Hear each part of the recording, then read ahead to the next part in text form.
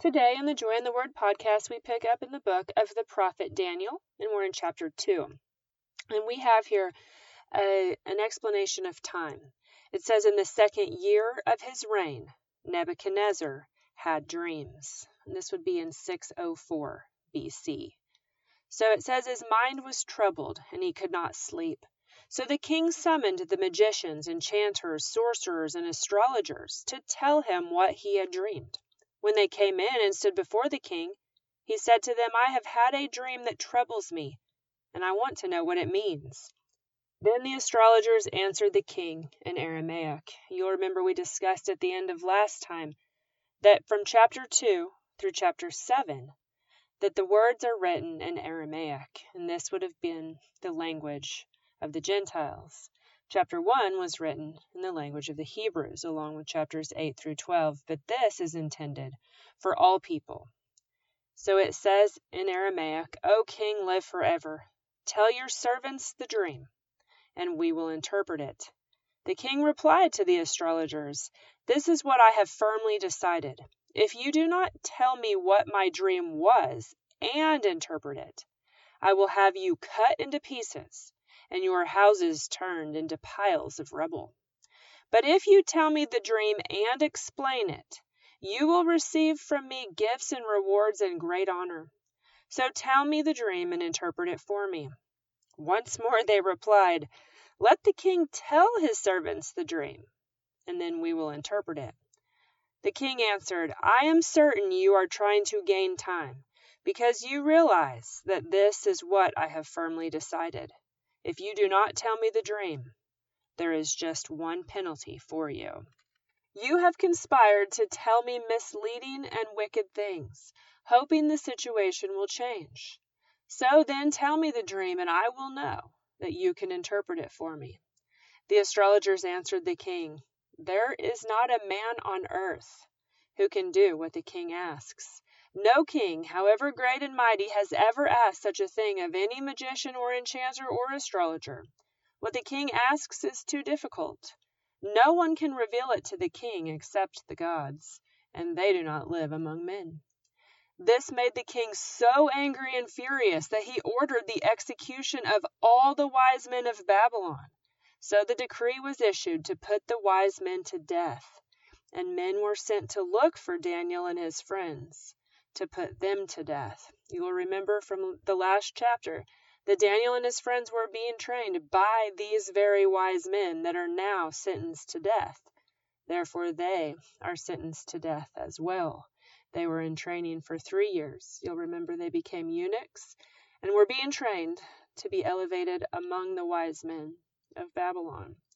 When Arioch, the commander of the king's guard, had gone out to put to death the wise men of Babylon, Daniel spoke to him with wisdom and tact. He asked the king's officer, Why did the king issue such a harsh decree? Arioch then explained the matter to Daniel. At this, Daniel went to the king and asked for time, so that he might interpret the dream for him. Then Daniel returned to his house and explained the matter to his friends, Hananiah, Mishael, and Azariah.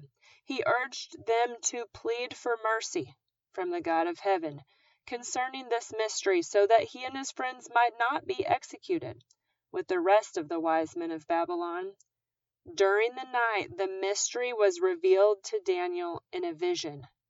Then Daniel praised the God of heaven and said, and then this is in fact Daniel's prayer, and in my Bible it's indented and set apart. Daniel's words are in quotes, Praise be to the name of God forever and ever. Wisdom and power are his. He changes times and seasons. He sets up kings and deposes them. He gives wisdom to the wise and knowledge to the discerning. He reveals deep and hidden things. He knows what lies in darkness, and light dwells with him. I thank and praise you, O God of my fathers. You have given me wisdom and power. You have made known to me what we asked of you. You have made known to us the dream of the king. So then, picking up in verse 24, Daniel went to Arioch, whom the king had appointed to execute the wise men of Babylon, and said to him, Do not execute the wise men of Babylon. Take me to the king, and I will interpret his dream for him. Arioch took Daniel to the king at once and said, I have found a man among the exiles from Judah who can tell the king what his dream means. So the king asked Daniel, also called Belteshazzar, Are you able to tell me what I saw in my dream and interpret it? Daniel replied, No wise man, enchanter, magician, or diviner can explain to the king the mystery he has asked about. But there is a God in heaven who reveals mysteries. So Daniel explains what the other men had already explained, which was what he was asking was impossible of man. But God had spoken through Daniel, and Daniel said, But there is a God in heaven who reveals mysteries. He has shown King Nebuchadnezzar what will happen in days to come. Your dream and the visions that pass through your mind as you lay on your bed are these. As you were lying there, O king, your mind turned to things to come, and the revealer of mysteries showed you what is going to happen. As for me, this mystery has been revealed to me not because I have greater wisdom than other living men, but so that you, O king, may know the interpretation, and that you may understand what went through your mind. You looked, O king, and there before you stood a large statue, an enormous, dazzling statue, awesome in appearance. Now, this is interesting that the Lord gives Nebuchadnezzar a vision of a giant idol. Remember, he lives in a land of idols. We will later go further into that topic when they are asked to worship a large idol. So it says, a large statue, enormous and dazzling. The head of the statue was made of pure gold, its chest and arms of silver, its belly and thighs of bronze, its legs of iron, its feet partly of iron and partly of baked clay. While you were watching, a rock was cut out, but not by human hands. It struck the statue on its feet of iron and clay and smashed them. Then the iron, the clay, the bronze, the silver, and the gold were broken to pieces at the same time and became like chaff on a threshing floor in the summer. The wind swept them away without leaving a trace. But the rock that struck the statue became a huge mountain and filled the whole earth. Of course, this would be the kingdom of God. This was the dream, and now we will interpret it to the king. You, O king, are the King of kings. The God of heaven has given you dominion and power and might and glory. In your hands he has placed mankind, and the beasts of the field and the birds of the air. Wherever they live, he has made you ruler over all of them. You are the head of gold. You'll remember from the book of the prophet Jeremiah in chapter 27 that Jeremiah said this exact same thing about Nebuchadnezzar.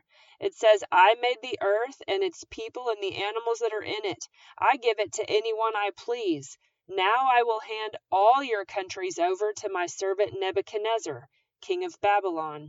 I will make even the wild animals subject to him. All nations will serve him, and his son and his grandson, until the time for his land comes. So then, moving on to verse 39, it says, After you, another kingdom will rise, inferior to yours.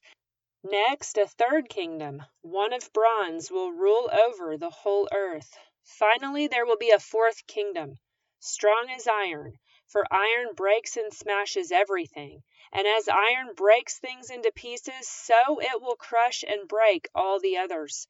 Just as you saw that the feet and toes were partly of baked clay and partly of iron, so this will be a divided kingdom.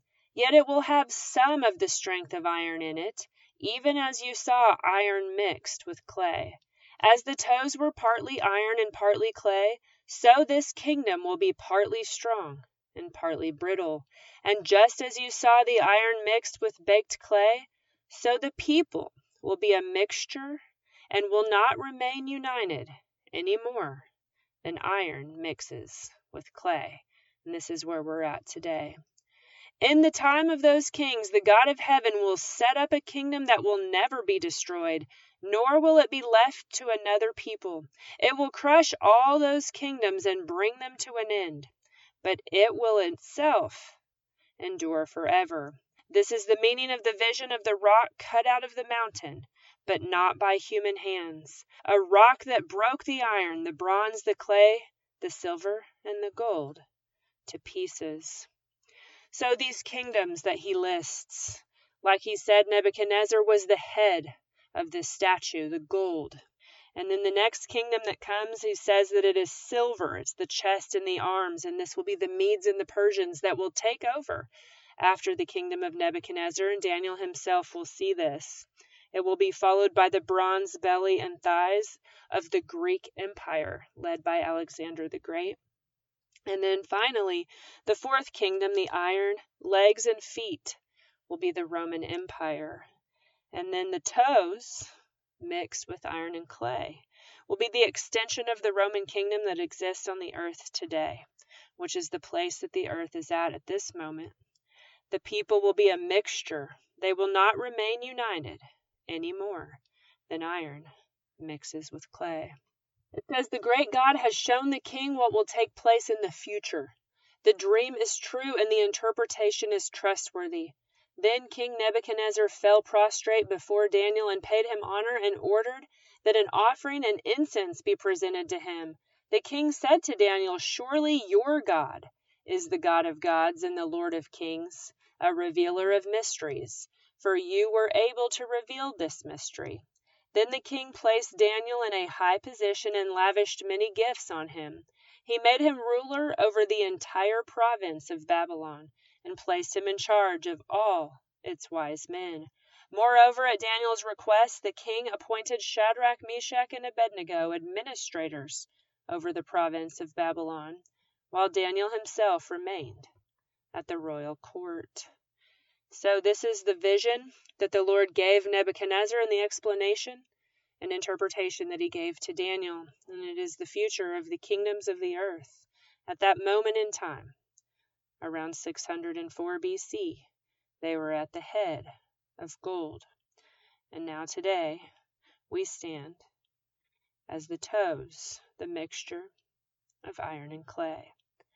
And that ends chapter 2. We will pick up next time in Daniel, chapter 3.